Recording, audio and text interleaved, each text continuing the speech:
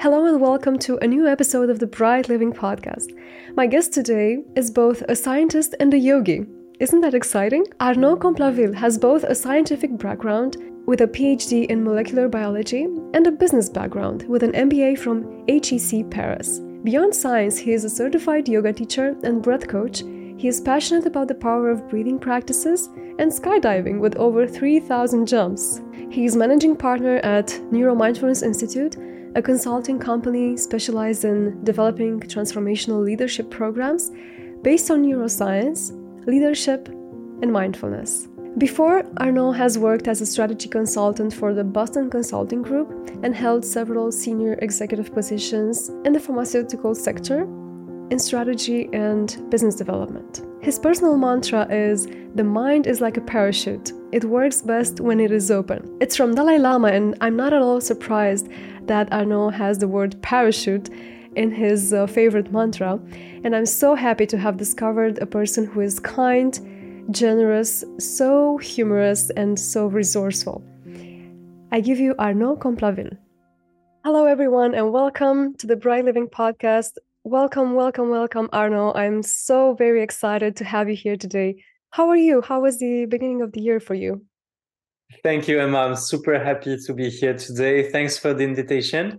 Well, I'm great, and the year started with 5 days in a yoga ashram for me. I felt a little bit low in energy, towards the end of the year. But the 2 last years have been a bit tough from the family standpoint. I lost my dad, I lost my aunt. And, I kind of missed the sparkle in life that I used to have before. And I drifted also away a little bit from my practice. Like I was not practicing every day anymore. So like I said, okay, it's actually Veronica who sent me to the ashram, said, just go and spend 5 days there. And it, despite the fact that, we didn't sleep much because you wake up at 5:30, you finish the day at 10 and so on. I feel super energized from reconnecting to my spiritual roots and to the practice. So great start of the year. How about you? That's so beautiful, Arnaud. Thank you so much. Yeah, I'm doing great myself, and I'm very excited to have you here as the first guest of this year of 2023. And it's a very special episode because, breathing and meditation and yoga are tools that have changed my life. But to be very honest, it's very rare that you find someone who is also very scientifically built, let's say, and has a very scientifically driven mind, but at the same time, they understand energy and the yogic perspective. And I'm super excited to explore today together these tools and techniques. And I was wondering, because I know you already from neuromindfulness, from being your student basically in the neuromindfulness courses, and I'm reading your work and being always in touch with what you do. But I'm actually really interested in your life story, because I can imagine there have been some things that have brought you to who you are today. Would you like to share a bit more on that? Okay, well, I'll try to make this short. So yeah, I started actually as a scientist. That science was really my first passion. And after a scientific career, a bit of research in biology, I moved to business. So I got several senior executive roles in the pharma industry before founding the Neuromindfulness Institute. And so that's on the professional side. Let's say on the more spiritual side, I was quite attracted to Buddhism when I was young. First, because I had a friend who was a Buddhist, but also because of the parallels with science that I could see.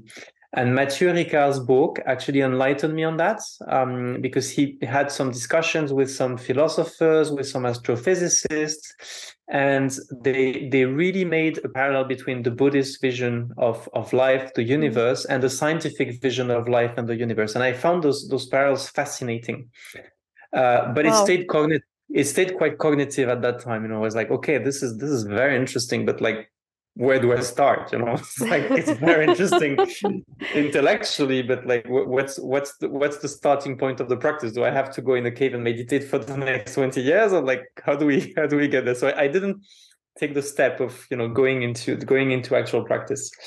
And then I discovered yoga, also intellectually initially through books actually, and I got fascinated as well again because to me it was a bit more simple than what I read from the Buddhist tradition, and it sort of came with a manual. Like, okay, these are the steps you can take to actually grow. And it doesn't say, okay, you need to meditate for 20 years in a cave. You can do that ultimately if you want, but there are steps you can do before, right? That makes it a little bit more concrete and accessible. So that's really what I started resonating with. And I went to some yoga ashrams to learn a bit the basics. And, I did a few stays like this, and I could feel the power of the practice. Mm-hmm. And actually, the real shift came for me when my ex-wife left. I'm not going to say the whole story, but it was a tough time, obviously. And I decided to isolate myself for 2 weeks in a house. I didn't tell my parents. I didn't want to involve them in there. I didn't have a lot of friends around. So for 2 weeks, I practiced breathing exercises mostly. And I kind of had an accelerated grieving process.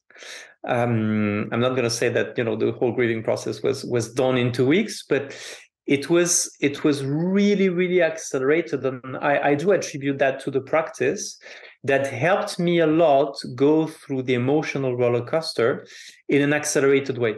So my feeling is that I kind of saved 6 months in that process. So I was like, "Whoa, this is really working!" I realized this is really working. And I decided from then onwards to make it a daily practice. I always practice breathing exercises when I wake up. And I could feel the benefits in my professional life as well. I negotiated a lot of deals, and I realized that I was much more in control of my emotions. So, of course, you get the upper hand in negotiation when you are in control of your emotions. And then I explored further. I did the yoga teacher training. I did a very intense retreat with 10 hours of breathing exercises per day for 10 hours to see, where those practices can lead you if you actually explore them to at an extreme point. And then I decided to build the course, the neuroscience of breathing, because I felt that there was something missing there in terms of what's the science of breathing. Actually, there was a lot on meditation, the neuroscience of meditation, but it was quite weak in terms of what breath actually does.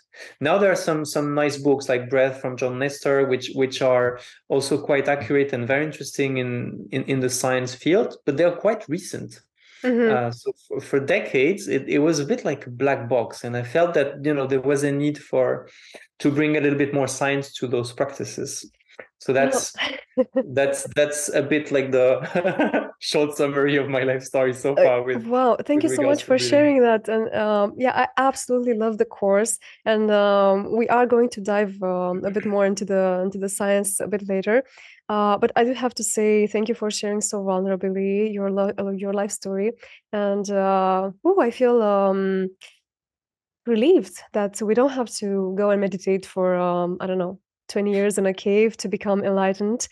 And I feel like many people might step away from such practices because they believe they're hard to do, or there needs to be a complete disconnect from the real life for them to do those practices in a way that is actually transformative. And it's so helpful to hear that you don't have to disrupt your whole life to include these practices.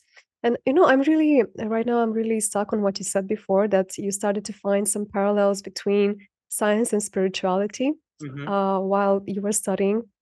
What is something that really stuck with you, that really impacted you at the time? Well, I remember the first thing that struck my mind was when I was reading those debates between Buddhist monks and astrophysicists, and they had the same vision of matter. What is matter? Between the Buddhism view of matter and energy, and also the yogic view is pretty much the same. and quantum physics, which is a relatively new field of physics, which says that matter is not as solid as we think, because it's all about the probability of presence of an electron. So in a way, it deconstructs our vision of the world a little bit, the way Buddhist and ancient yogis are seeing, were seeing, or are still seeing the way the world is built. So I was really fascinated by those links. And then on the more human side of things, on how we function, there are a lot of examples of things that ancient yogis got right way before science proved it. Like one example is they had the intuition that alternating the breath on both nostrils is actually balancing the activity of the two brain hemispheres. And we have two energies, one more on the left hemisphere, which is dominant when the right nostril is dominant, one on the right hemisphere, which is dominant when the left nostril is dominant. Yogis described that thousands of years ago with the dominance of two energy channels starting with both nostrils, and that govern the way we function with the moon and the sun energy. So it's a different language, but it describes exactly the same processes. And I think my feeling is that they got like 80% right of what science currently proves. And there's of course some stuff that science doesn't prove because we don't have the tools yet. Science is just describes a model of the current knowledge, but then 10 years later this model is obsolete and is replaced by a new one, right? And I guess my gut feeling is that if science was able to prove 80%, maybe the remaining 20% is also true, right? There's also some truth to it, although we can't access the demonstration through our scientific means. So that's why I got really fascinated by those parallels. And whenever I teach breathing exercises, for example, I always go for the two approaches. It's important to understand what's happening when we hold our breath, what's happening when we change the nostril with which we're breathing, and so on. But then in itself, science is interesting to get into the practice, but it's sort of dry if you don't add a sort of dimension which corresponds to a connection to something bigger than us, to something higher. And that's where spirituality comes into play. If breathing exercises are just mechanical and you let your mind wander during the breathing exercises, you won't get the same benefits as if you have a deep spiritual practice, or at least an attentional practice, like in meditation, or if you try to connect to the divine somehow in your practice. It's just gonna bring the practice to another level. So that's why I think that both angles are extremely important. And the spiritual part is, I don't think it's here only for historical reasons. Like, this is why those practices were developed initially. It also brings another dimension to those practices, which will impact the benefits of the practice for sure. That's so important. I feel like what you're sharing is really, really important. And what I'm getting from what you say is that even if we know the science and we start to practice just because our rational mind is telling us, okay, this is good for my body, let me just start a practice because it's good. I've read a scientific article. Let's just start that. It's still going to be sterile if it's not practiced in a way that involves the energy, that involves spirituality. And I don't think I've seen extremes that I consider to be healthy, like the super spiritual extreme that has no science background or overview, or the super scientific extreme that has no spiritual juice, let's say, that is a bit sterile. I don't know why I feel it just saying this world sterile, right? It doesn't have the energy input to it. It doesn't have the energy juice to it. So this is why I'm really excited to have this perspective of spirituality and science coming together and not being opposites, like the history or we are used to that, right? It's either scientific or spiritual. How about we can have it both? How about it can be both, right? Yeah. Yeah, absolutely. I think both have to be there. I don't think in the 21st century we can come up with only spiritual stuff, because I mean there are very, very good mindfulness teachers, very good yoga teachers, but I think it really helps to be somehow grounded in science. Because people are more and more skeptical, and because they're just bombarded with information, and they need to choose what they go for in terms of what practice they choose. And it's I think it's important to reassure people by saying, okay, this is backed by science. This is just a hippie thing or something that has been developed thousands of years ago, and that is unproven, right? It's something that we know what it does in the brain. And also, there's a lot of misconceptions out there. I mean, it's crazy the number of times when I heard hyperventilate to oxygenate your brain. Like, and that involves yoga teachers, that involves trainers. I mean, it's the exact opposite. When you hyperventilate, you bring your brain into hypoxia. So which can have some benefits, some interest. I mean, it can be a practice that we want to choose for several reasons, but not for oxygenating your brain. It's doing the exact opposite. So I think it's important to also be accurate in what we say, what we teach from the science perspective, and then take people from there and maybe open up progressively to a more spiritual dimension. Maybe starting with just attention, paying attention to your breath, just that, devoid of any religious connotation or anything, but moving from the mechanical aspect to the full conscious and attention on the breathing practices. Yeah, it's so true. So, Arnaud, we have yoga, we have breathing, and we have meditation, right? How are these connected together? How are these combined? And you are a teacher of all three, and you know, and you've seen, and you've studied. And can you tell us a bit? Maybe let's start with yoga because it's more, let's say, comprehensive. That's a very good question. Actually, I would say that I'm a teacher of only one, which is yoga, because it includes everything else. True. And that's also a misconception that a lot of people have. People tend to associate in the West yoga with asanas, the physical practice, which, to be honest, in India, they don't really care about. It's just a starting point, and it's not the end goal. So a lot of Western yoga teachers are better at teaching asanas than in India, just because there's no focus in India. There's little focus in India on asanas. There's much more focus on the other aspects, That's true. on breath, on the control of the mind. So basically, what I liked about yoga when I discovered it is that it's a holistic system.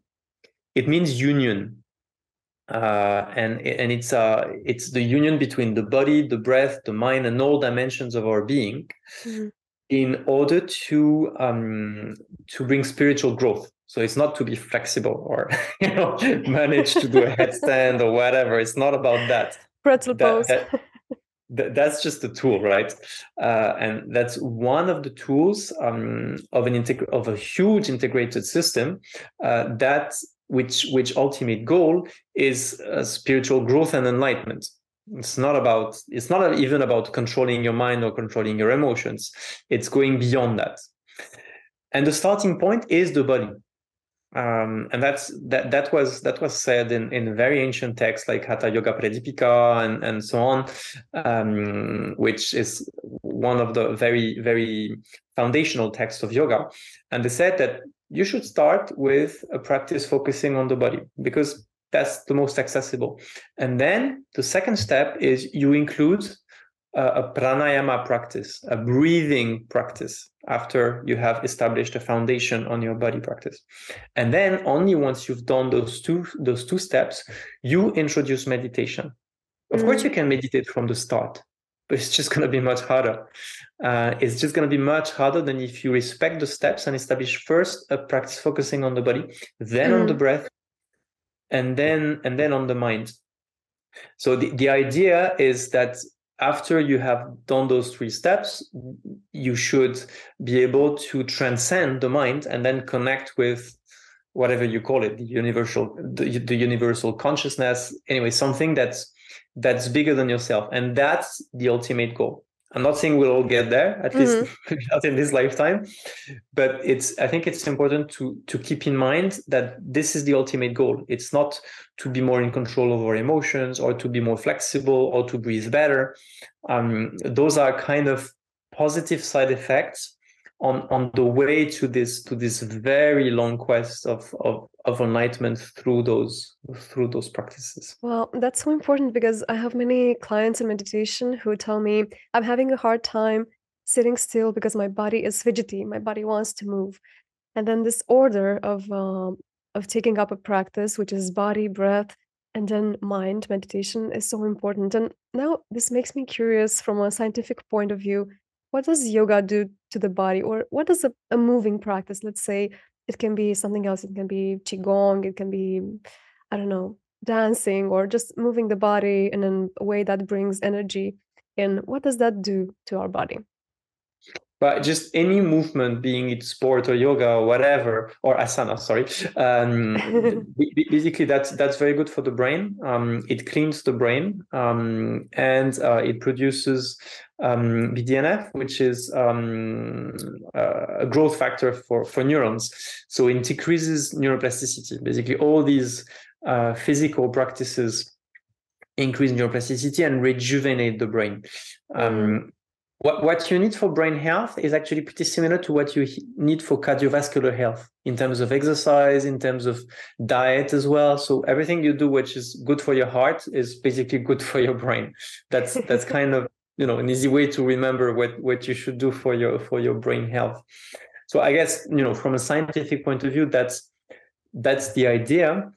And obviously, it's very hard to sit in a meditation pose, either to do some breathing exercises for a long time or to meditate for a long time if your body is too stiff, because at some point it's going to hurt.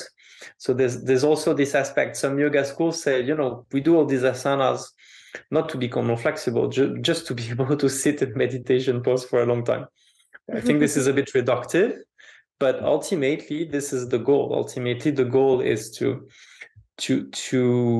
learn stillness, and it's stillness of the body, which will bring stillness of the mind eventually. But stillness of the mind has to be somehow rooted in stillness of the body, because if you're sitting in meditation and you're fidgeting all the time, or your knees hurting, or your back is hurting because you're just not used to it, or your body's not flexible enough, doesn't move enough, it's going to be hard. I'm not saying it's impossible, but much harder. So true, so true. And it's so interesting that the stillness of the body is achieved through the movement of the body, right? And now actually I have, so my mind went in 2 directions, and maybe we can explore them. And one of them is the vagus nerve, because this is something that I found out later about yoga, that it improves the vagal tone. This is one. And the other one is the emotions that are stuck in the body. Even when I didn't know anything about yoga, I was just a very beginner, very much in my beginning practice. I felt that on my yoga mat, I was releasing a lot of emotion. Like if I had any anger or sadness that was there and I wasn't connected to it, being on my yoga mat helped me connect to that emotion and release it, to the point that sometimes I even stopped my practice like right in the middle and just have a good cry or something like that. And I'm curious if there is some scientific, I don't know, background or study around emotions being stuck in the body and yoga helping us release those stuck emotions. So we can maybe start with the vagus nerve. Yeah, it's a good question. I'm not aware of any specific studies on that. What I would say is that, excuse me, the difference between any physical exercise and yoga are 2 things. First of all, there's a deep attention to the breath when you practice. Really deep attention to the breath. Either you coordinate the breath with your movement, or you stay still in a pause and you really pay attention to your breath, which we don't generally do in regular type of exercise. And then there's also attention to your mind. And a yoga practice, you could do some yoga asana as well. I don't know, watching TV, listening to a podcast, or, occupying with your mind with something else. Well, sorry to say, it's not yoga. It's just a workout inspired from yoga, but it's not yoga. To me, the purpose of asanas is to develop that awareness of the breath and of the mind and the body as well, of course, through the practice of asanas. And I think it's more this attitude that you can develop in your practice, whether your practice is asanas, breath work, or meditation. It's pretty much the same. It's this attention that we develop through the practice. And in a way, it can, even an asana practice can become a meditative practice. It's a meditation. It can become a meditation practice with some movement or with some stillness in the postures. It's basically an embodied meditation practice. That's the ultimate goal. It's not about managing to do the peacock or whatever. It's really, at least in my view, the way I teach it, it's really about developing this awareness.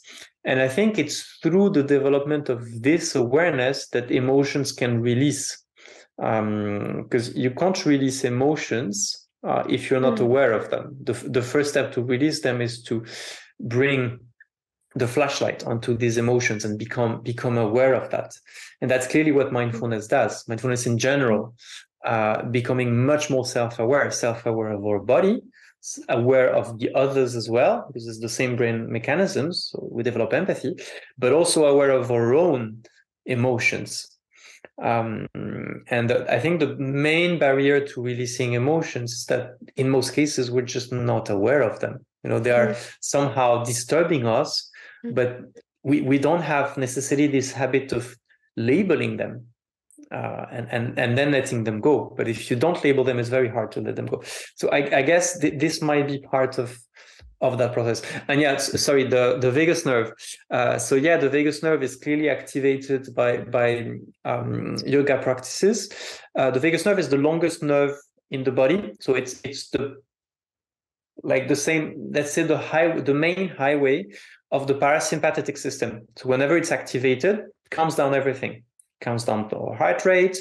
It also prepares us for human connection. It calms down our emotions. And yoga is a great way to activate that through stretching for the asanas, but mostly through deep breathing. And through the deep breathing we develop during the asana practice. Actually, every time the diaphragm moves, it massages the vagus nerve, and that's what activates it. So that's one way to master our mind and our emotions through activation of this vagus nerve as well, which is very well documented to be activated by yoga practice. Yeah, I feel like the vagus nerve was my recent was like the greatest discovery that I've had in the recent years, in the past, let's say 5 years. And maybe can you share a bit what happens if our vagal tone is not, or if our vagus nerve is not activated? How can one tell? So if one thinks about oneself and they try to figure out if their vagus nerve is okay or not, how can they tell? It's bad. No, what's happening is that when we have a low vagal tone, meaning that the strength of the vagus nerve is weak, so it's hard to activate, basically. Very often you find symptoms like anxiety, depression. Basically, we can adapt less to whatever's happening to us. The main job of the vagus nerve is to adapt to our environment and the events in life. So it basically has two functions. One is called interoception, meaning it sends to the brain information on the state of our organs, the state of our digestive organs, the heart, and so on. And then the brain sends back information to the organs through the vagus nerve to calm down the system. So it's sort of feedback loop that's really important for self-regulation. If we don't have that, then we're kind of always active and not really adapting to what's happening around us. So we can stay in the fight-flight state for a prolonged time, for example, because we don't have the capacity to self-regulate that. Or we can stay in the depressive state for a long time as well, because we miss that capacity to regulate that. When the vagus nerve is also not activated, not activable because the vagal tone is low, it's also very hard to connect with other people. We kind of tend to be more self-centered, because one of the things the vagus nerve does when it activates is to prepare for human connection, and that's of course in the brain, but also like simple examples like there are modifications in the internal ear to make us listen better to human voice, or voice changes, or capacity to read facial expressions changes. So we have better empathy because we can read other people's emotions. So it's really critical both in terms of self-regulation and connection with others. And when the vagal tone is low, we miss those two things basically. I've read somewhere that for patients with depression, some patients get prescribed some sort of electrostimulator for their vagus nerve. I didn't even know that thing existed. I found it so fascinating. How does that work? Yeah, it works. I mean, it's an artificial stimulation of the vagus nerve. If those people don't have, it's like a muscle. The more you activate your vagus nerve, the stronger it will become, and then the higher the vagal tone. So if those people are in a too depressed state and cannot activate by themselves the vagus nerve through practices like breathing practices, cultivating compassion, cultivating altruistic joy, this kind of stuff, or breathing exercises, then it can be useful to have a device that will artificially activate the vagus nerve for them, and they will feel much better. It does work. Wow, that's really powerful, and I'm really grateful that we all have such a device with us, which is our breath, our own breath. And I remember a story. So I've been a practitioner of deep breathing for 5, almost 6 years, I would say. But still, sometimes I have states of anxiety and not depression, but maybe, yeah, let's say anxiety or overwhelming fear. And this is something that I feel every human being goes through. It's not like you start to practice and then all of a sudden you're always calm, always enlightened. And I remember it was February last year, 2022, and I was at lunch with my partner and my cousin and her partner. It was such a nice environment. We were having a really great time. And all of a sudden, my partner reads some news, some very turbulent news on his phone about the war in Ukraine. And my instant reaction was I wanted to get up and run, like literally run to the bathroom or run somewhere. And I felt like tension building up in my body and I wanted to cry or something. And what I did was just take a deep breath, let it out. That wasn't enough. I needed another one. So I took another deep breath, let it out. And I felt it went away. Like that state went away. And I realized, okay, maybe, so I know this news can be exaggerated. Maybe it's not that bad as they say. Maybe I can have a critical look at it. But that breath actually saved my day because I could have been completely thrown off and just I don't know, stop having a good time or feel completely like I cannot continue my day. Yeah. So I'm really excited to explore with you right now.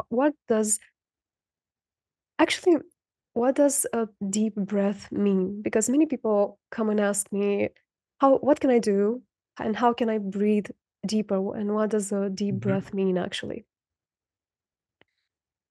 So actually, we have a big lung capacity that we're most of the time not using.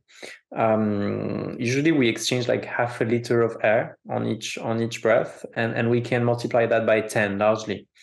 And the way we do that is to learn the full yogic breath. So it's a podcast format. We're not going to do a yoga class now, but it's the first thing I start whenever I teach yoga for example for a week long retreat. The first thing I'm going to start is, okay, let's make sure that you guys know how to breathe properly. And breathing properly in the yogic tradition is starting to inhale with the abdomen. It sounds obvious. Babies do it. Animals do it perfectly. But for some reason, we tend to forget. We adult humans, tend to forget how to breathe properly. And breathing properly always starts with the abdomen. Why? Because this is diaphragmatic breathing. And the lungs are a bit of a pyramid shape. So of course the base of the lungs is much wider than the top. So if you breathe only with the upper part of your chest, then there's very little air exchange because you only use the upper part of your lungs.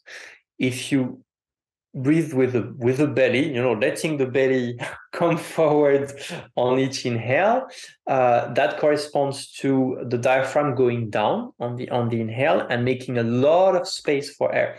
And then once the belly's out and you have filled your abdomen with air, at least actually the base of your lungs with air, then you can also expand the chest, but only then. A lot of people, what they do when you ask them to take a deep breath, they inhale only with the chest and they suck the belly in, which I think is the case in Pilates as well. So for different reasons. I see that a lot. To protect the back, or, it's for different reasons. But for a breathing practice, you really need to inhale first with the abdomen, and then only when the abdomen is full to inhale with the top of the lungs.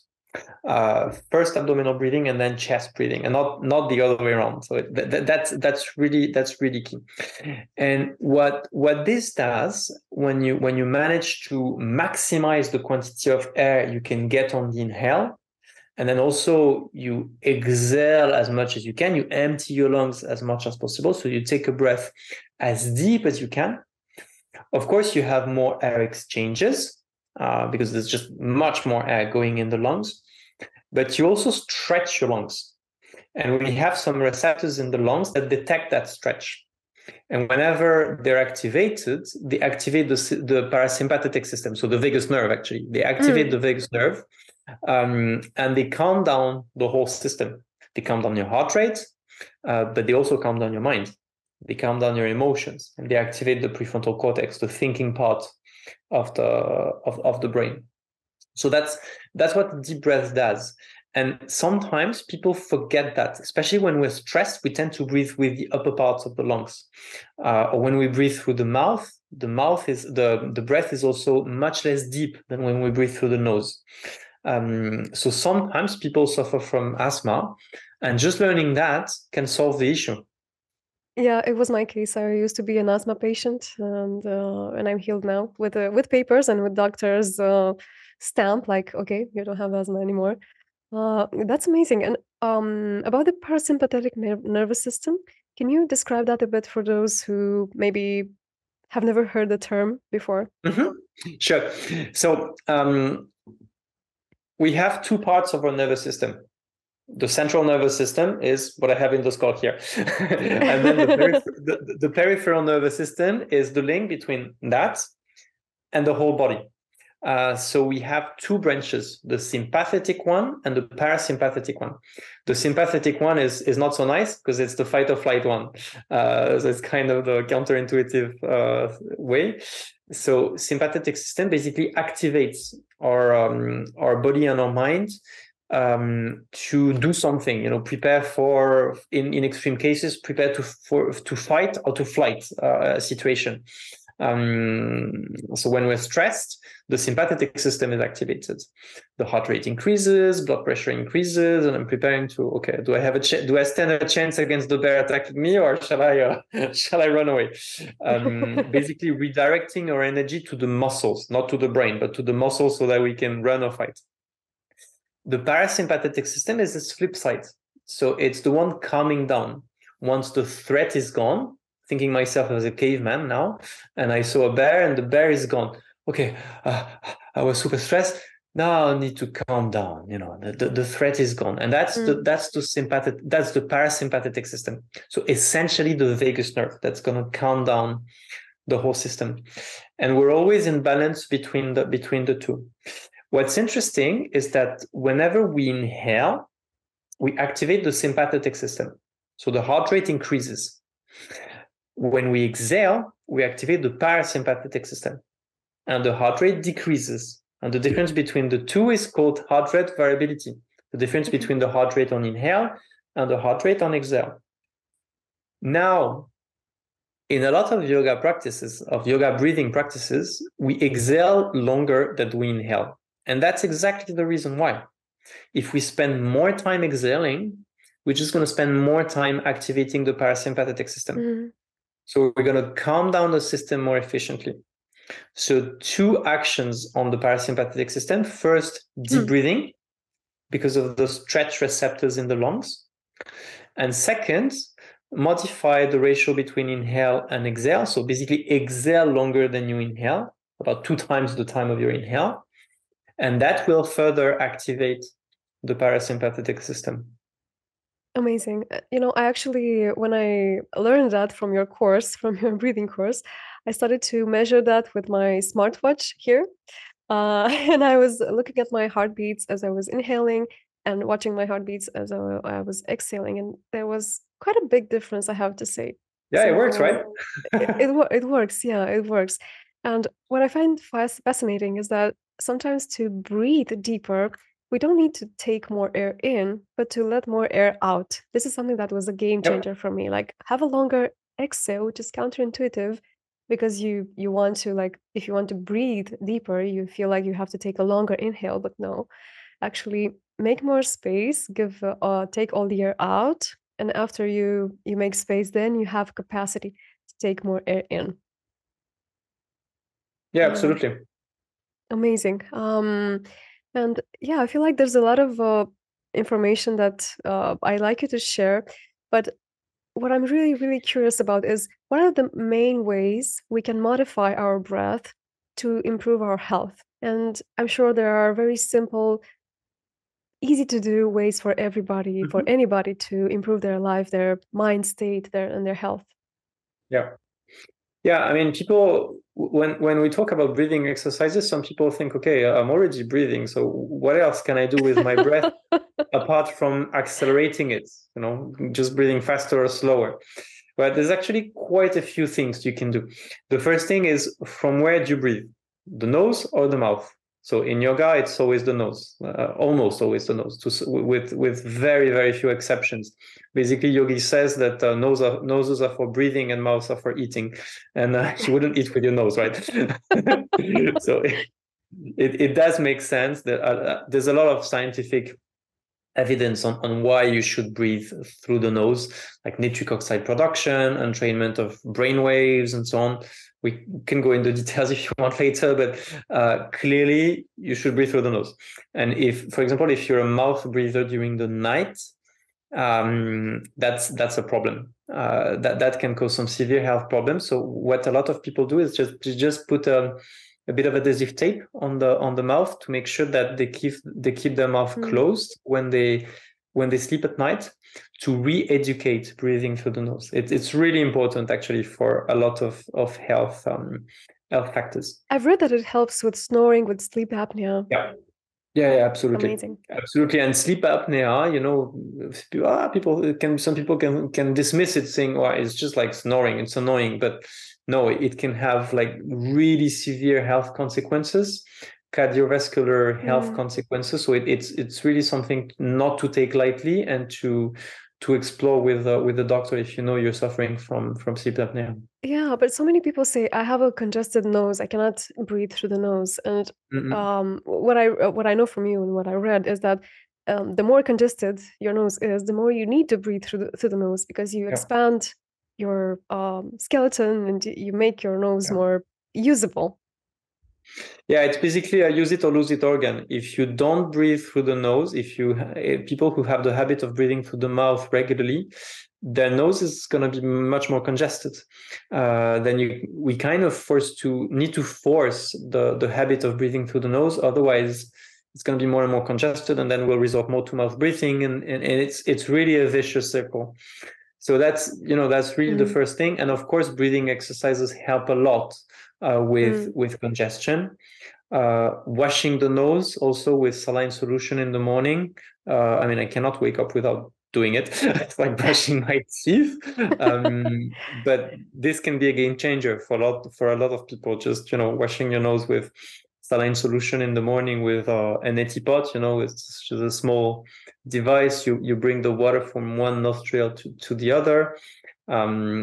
It's really important to make sure that the nose is not congested during the day. Yeah, that's a basic practice in India, and it's really helped me during my colds and during times when I felt congestion. Yeah. I don't know why we don't learn that at school, but I think we should. Great. So it's breathing into our belly. It's breathing through the nose. Yeah, so that's one thing. Nose versus mouth. You can have a deep breath versus a shallow breath. We talked about that. You can modify the rhythm at which you breathe. You can breathe fast or slow. You can control that. Then you can modify the ratio between inhale or exhale, depending on what you want to do. If you want to wake up, then maybe the inhale is longer than the exhale. If you want to calm down your stress, your emotions, then the exhale needs to be longer than the inhale. Then you can hold your breath with full lungs, with empty lungs. This is a very important practice. And you can also block one nostril and breathe through the other nostril, and then eventually change the nostril to do alternate nostril breathing, which is, to my view, the most important yogic breathing practices, because it's deeply purifying, and it's the one that will bring the most benefits eventually into regulating the mind, cleaning the energetic body. So that's the yogic view, and actually helping to control the mind on the more cognitive side of the picture. How so exactly? those are the modifications, and of course we can combine them, and we can hum as well. So those are the modifications that can be combined into several breathing practices. So if we are to speak about slow breathing versus fast breathing, how is slow breathing impacting our body versus fast breathing? And yeah. I have to say that this is kind of a loaded question, because what I'm trying to get is, many people think that to bring more oxygen to their system, you need to breathe faster. Yeah. And we know that the opposite is true. To be honest, I used to think that. The opposite is true. So let's stay on the physiology, and maybe we can explore a little bit the energy part later on.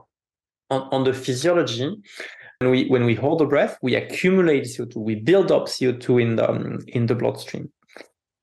The oxygen content of the blood stays pretty much at the same level, because it's linked to hemoglobin. So it's always like, for healthy people, 95, 98% is not going to move much. We always have enough oxygen in the blood. So, stop freaking out about not having enough oxygen, unless you're at 4,000 meters high, or you're in a room with a lot of closed room with a lot of people. But in normal conditions, we have enough oxygen. So the real regulator of the breath is CO2. And when CO2 builds up in the bloodstream, it creates a breath hunger. We want to breathe, like if we hold the breath for too long, at some point we want to breathe, and that's normal. And it's a reflex that we can train. So the more we get used to holding our breath, the less we will feel this breath hunger, and the better it will feel. But the other things that it does is three things. When we have CO2 in the bloodstream, it creates bronchodilation. So basically, the little bronchioles in our lungs, they open up. So more oxygen that's in the air of the lungs goes from the air into the bloodstream. Okay, that's the first thing. The second thing is vasodilatation. So the capillaries that irrigate our brains, the small capillaries, they open up. So they bring more blood into the brain. And the third thing is what's called the Bohr effect. The Bohr effect starts with a modification of the pH of the bloodstream. So the pH decreases, the blood becomes a little bit more acidic.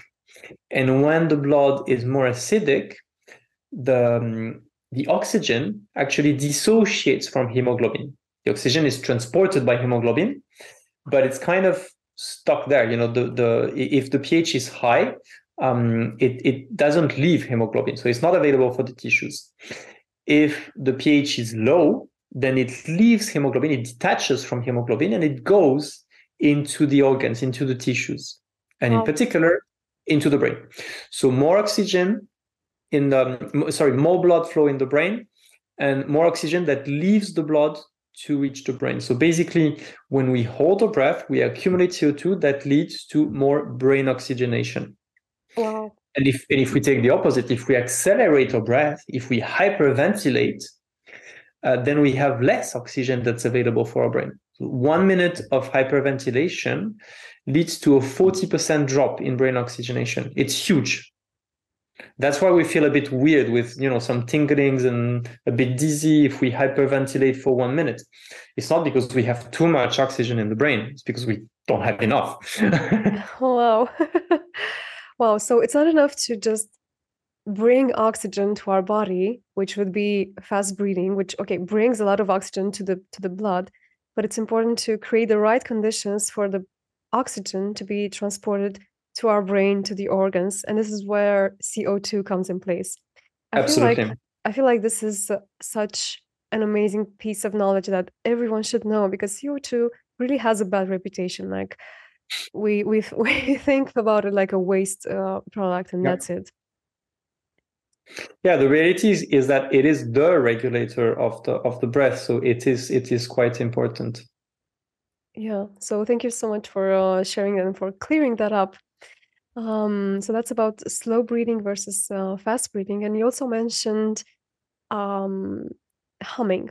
Is anything important that happens in our body while we practice humming? Yeah. Well, there's another gas which is important. It's nitric oxide.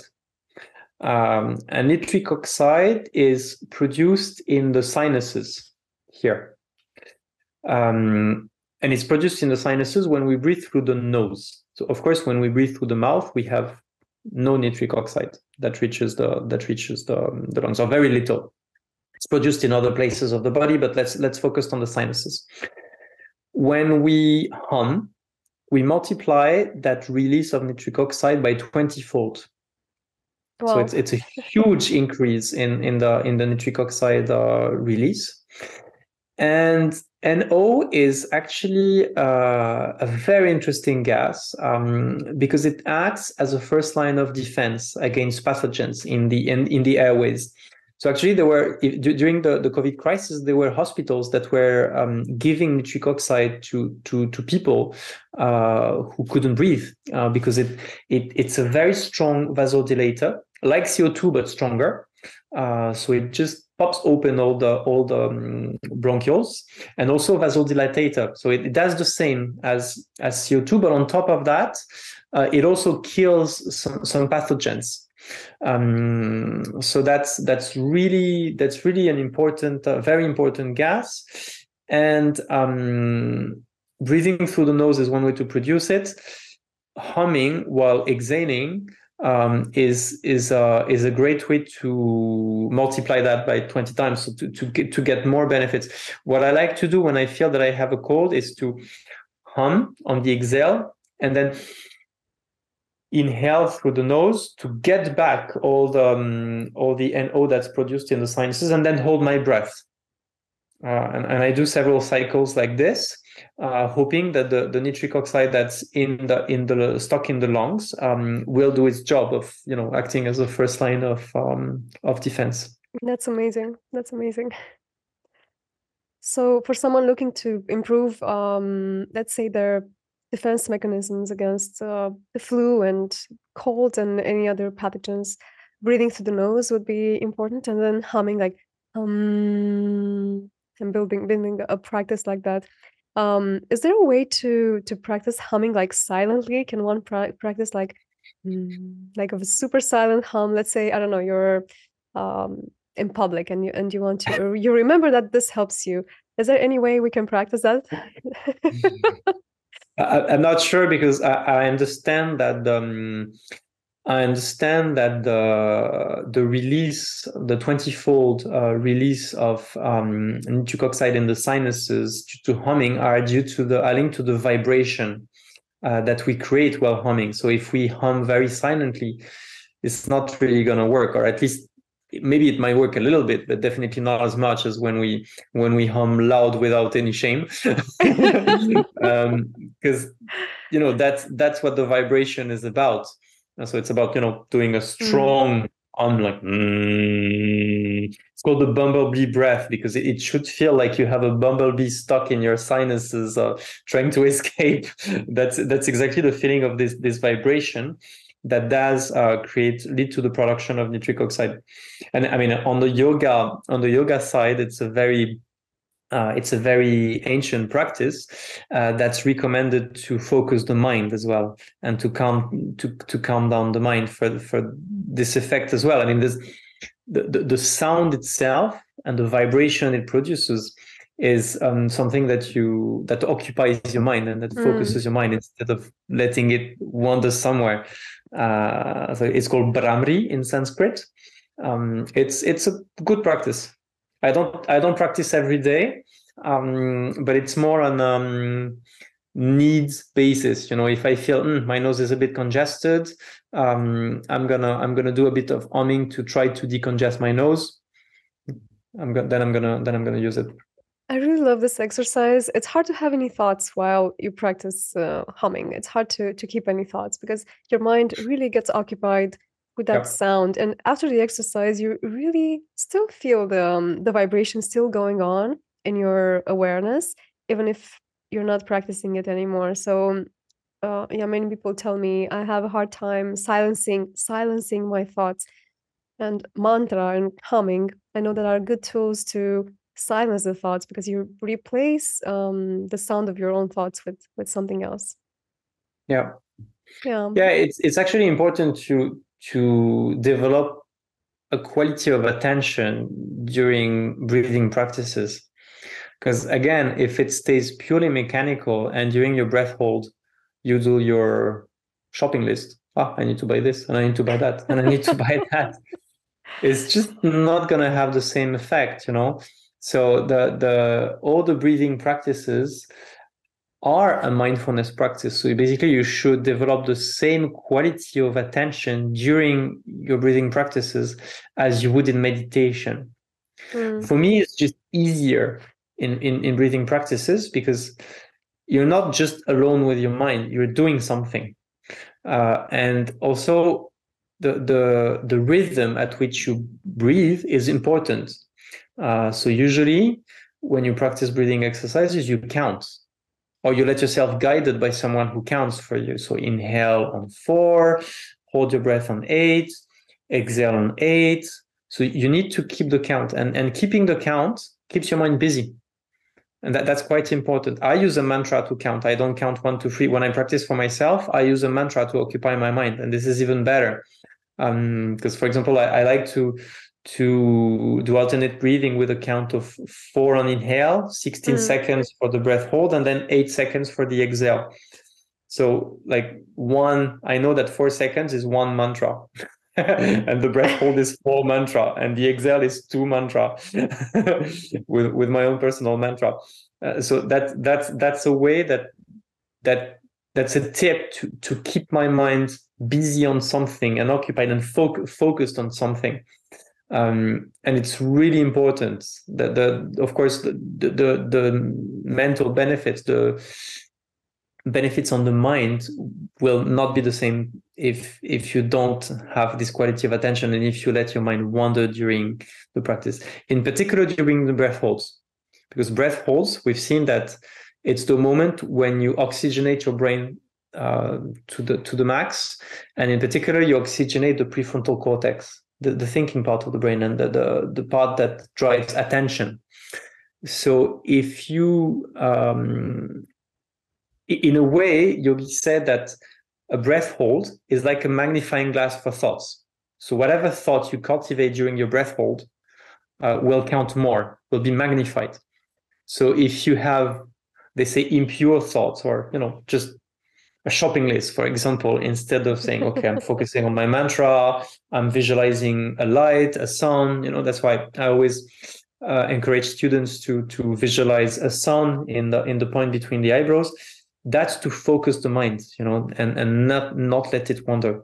It's really critical to develop that quality of attention during the practice, I think. That's so important. And for someone being in the very beginning of their practice who might still struggle with this, like their mind is running away, like wandering, how can one start to cultivate this awareness? How can one start to wake up during the practice and just bring their mind back? It's the same as in meditation. It comes with time. When you sit in meditation for the first times, usually the mind is very agitated because the mind doesn't like to be controlled, right? And then at some point it starts to wander. And then maybe at the beginning we realize it has wandered after 1 minute of mind wandering. It's like, okay, now I'm thinking of my cat.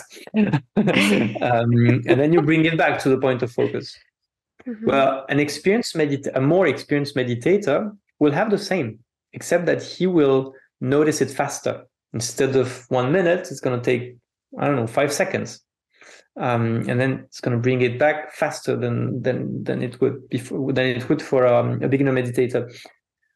While doing breathing exercises, it's the same. We have to really pay attention to our mind and maybe have some checkpoints from time to time on each round. Like, has my mind wandered or is it still there? Again, I find it easier with breathing exercises because you have to count. Or at least you should count. First of all, because the rhythm is important. But second, because it's a great way to keep your mind busy. Yeah, I do feel like some breathing exercises are also a great tool for meditation, or they do induce a meditative state. And if we speak about meditation, I know that, and I'm reading a lot about that, and I've experienced myself that meditation really helps have a better mood, become more empathetic, become more altruistic, have better focus. Can you share a bit why that is from a scientific point of view? From a scientific or from a yogic point of view? Both. How about both? Yeah, let's start with the scientific point of view. I totally agree with you. To be honest, I very rarely meditate without doing a bit of breathing exercises before, just because, I save time. Instead of sitting for 20 minutes trying to calm down my mind, I just do my practice. And then even if I only do 10 minutes of meditation at the end, because I just have 10 minutes remaining and I have to do something else after, then at least those 10 minutes are going to be, laser focused. I know my mind is going to be in the right state and it's going to be a good meditation instead of being frustrated with, my mind jumping from one thing to the other. So I've noticed that, and the quality of my meditation really improved since I have a regular pranayama practice. What struck me was when I did this very intense retreat with 10 hours of breathing exercises per day for 2 weeks. I didn't meditate a lot during this retreat. I think like 2 times half an hour per day, like you normally do when you go to the ashram. But the quality of my meditation after this experience completely changed. And that's from the pranayama practice, from the breathing practice. So I think the main reason is that those practices do bring the brain in a state that's prone to meditation. So first of all, the prefrontal cortex we've seen is oxygenated, and meditation is a lot dependent on the strength of the prefrontal cortex. And the other thing is brain waves.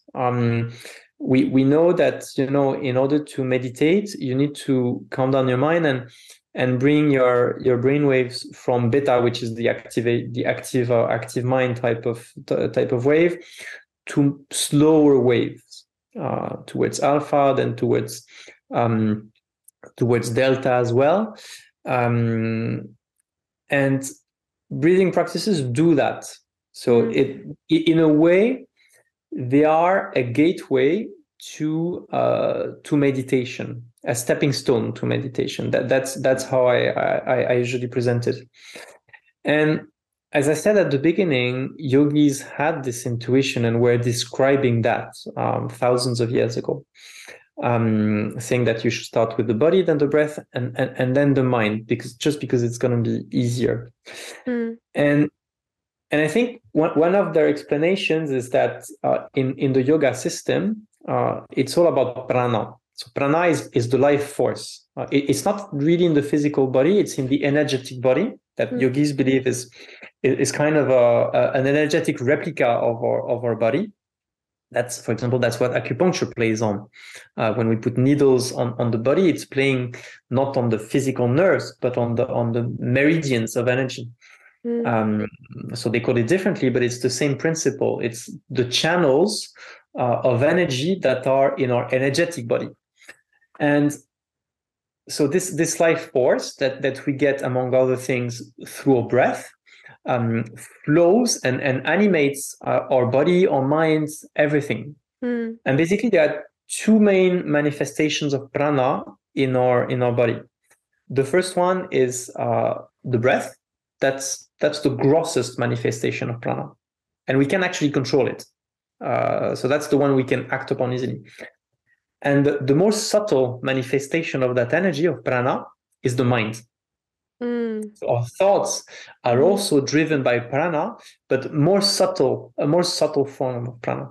And it's very hard to act directly on the mind, like to say, I don't want to have this thought. I want to get rid of that thought. It's very hard to do that.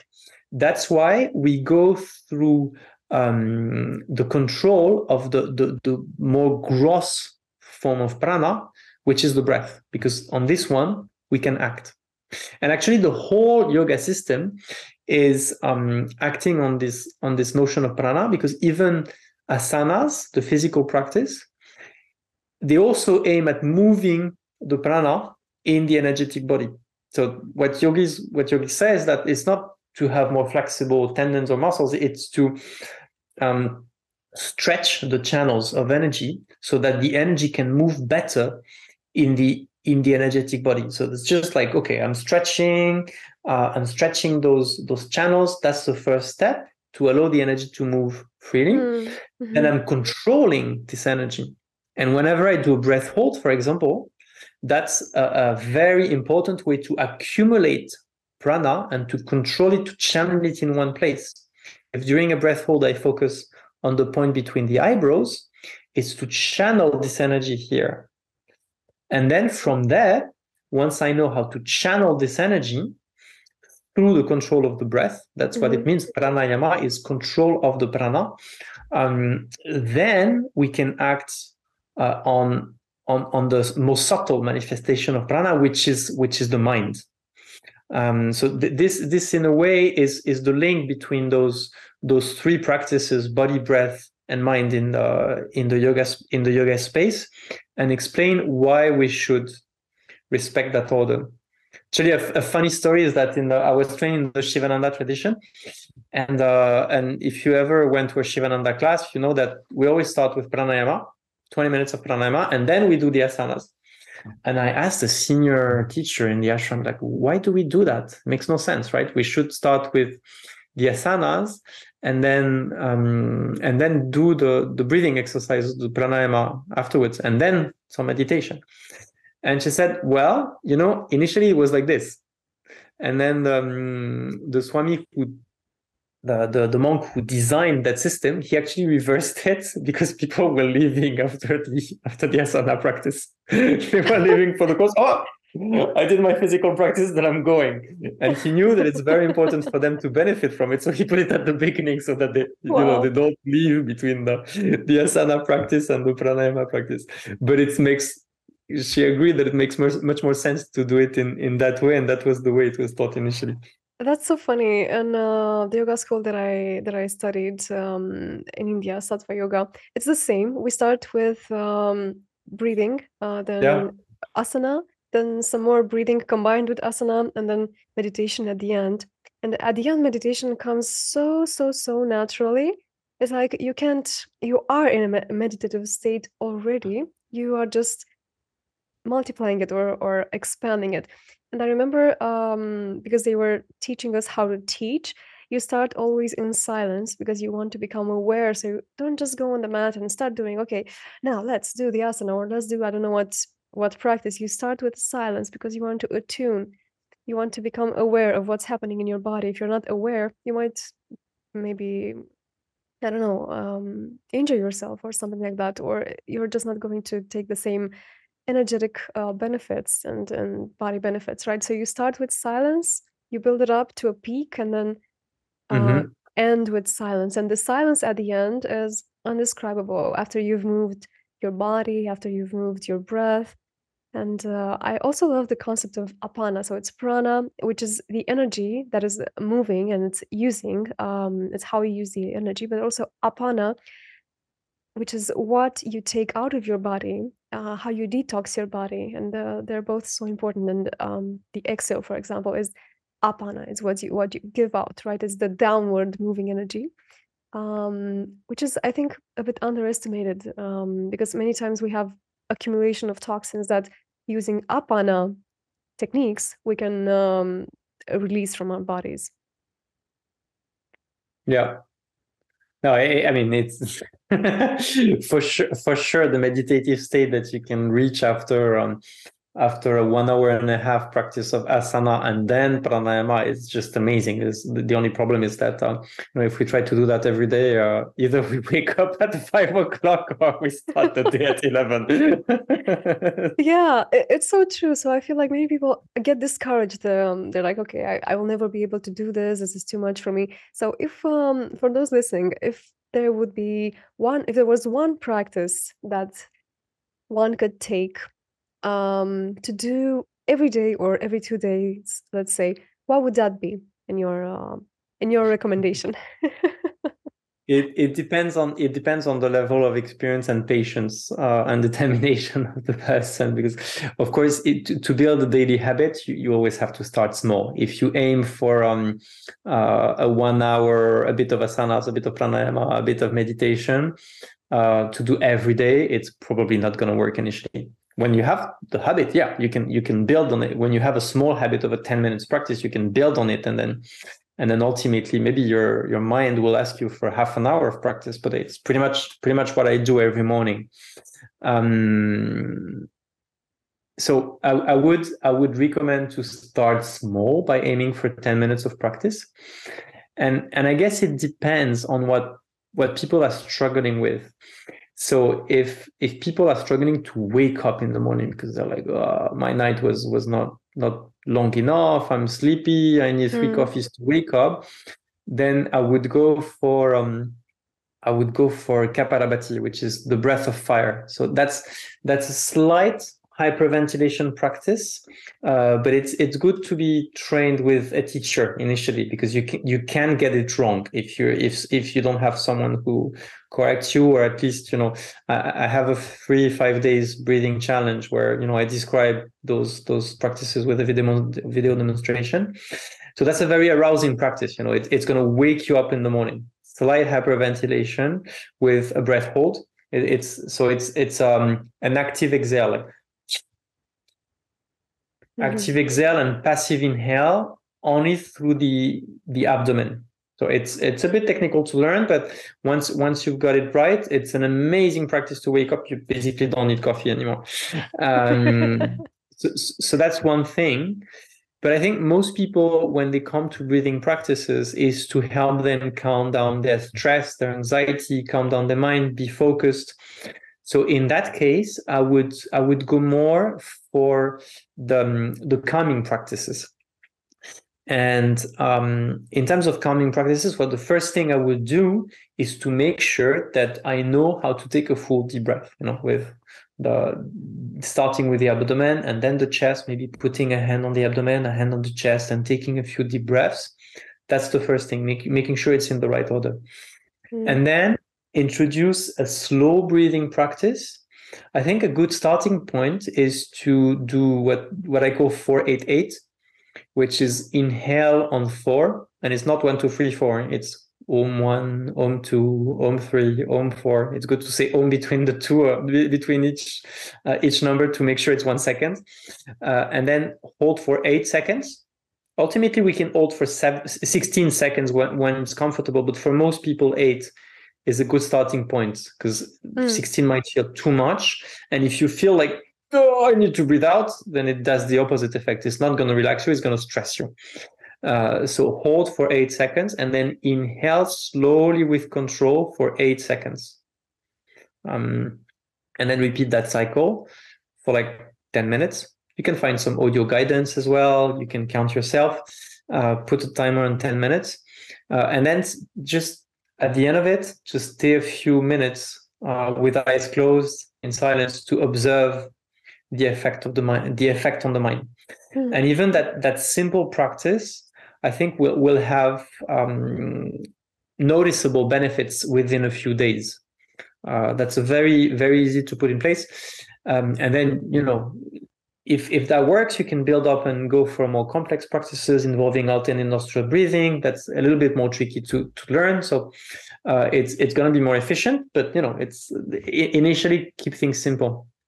That's amazing. Yeah. So it's starting with an inhale of 4, holding the breath for 8 or less if you start to feel uncomfortable, and then exhale for 8, but all of that through the nose. All of that through the nose, yeah. Through the nose, yeah. That's sorry, so I forgot to mention that. Yeah. Just to clarify. Thank you so much, Arnaud. I feel like our conversation is really important, and I would love to go on and on and on, but I want to be mindful of just of the time and of the amount of information that one can take in from just from a podcast. And for those who want to learn more from you, for those who want to go deeper, because in Neuromindfulness Institute that you founded with your partner Veronica, who is also a guest to this podcast, you built some amazing courses. Can you speak more about your work there and maybe about your plans this year? Yeah, sure. Thank you so much, Emma. I could keep going on for forever, I guess, on this topic as you've noticed. So, to answer your questions, we have 2 main courses that are active right now. One is a course called the Neuroscience of Breathing, which goes in much more details on what we described today.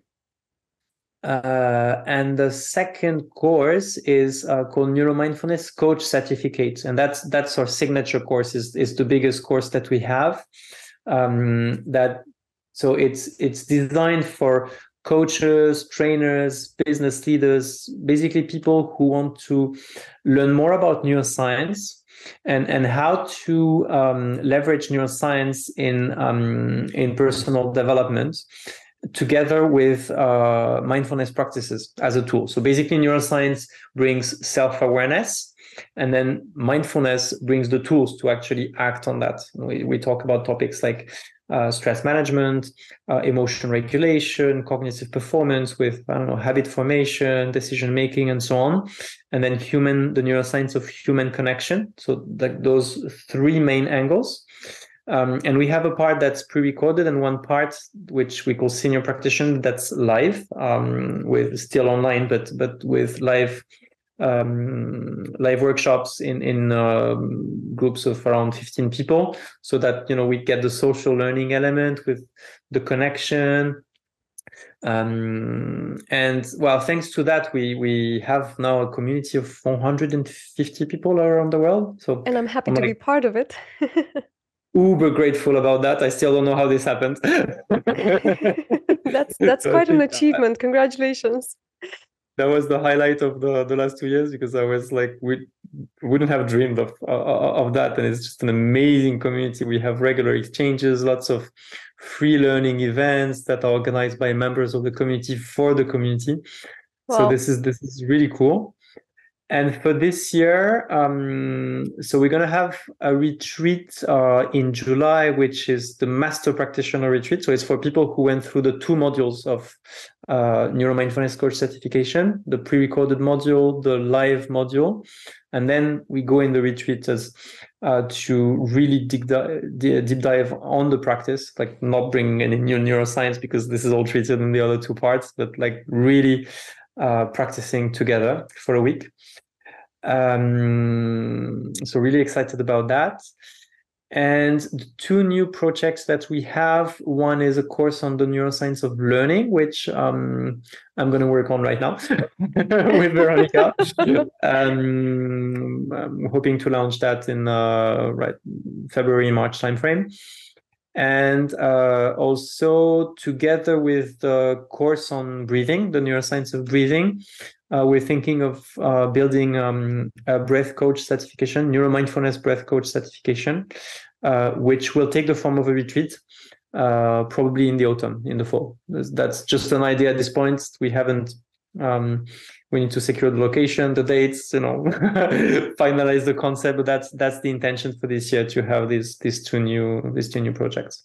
That's amazing, and I'm going to link in the description to your website where people can get all the updates of your amazing work. And I'm happy to be one of your students. It's quite some amazing knowledge that you've managed to put together, and also an amazing community. And thank you so much, Arnaud. I'm looking forward to a future episode where maybe we can dive deeper in one of these subjects. And thank you so much for the work that you're doing. I feel like it's upgrading the vibration of the world, of the planet, and the consciousness.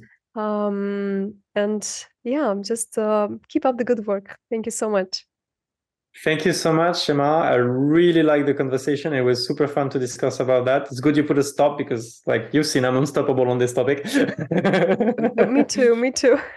So I hope it wasn't too much, and we brought a little bit of interest in the audience on those topics, and so that they can experiment if they haven't, and hopefully see some of the benefits that we've both seen in our lives. I'm sure that's the case, and both Arnaud and I are open to questions. So you may drop here on YouTube any questions, anything that you'd like more clarification on, because we're open to reply and to help you on your learning journey. Thank you so much, everyone, for listening. Make sure to stay in touch, and I'll see you in the next episodes. Bye. Thank you. Bye.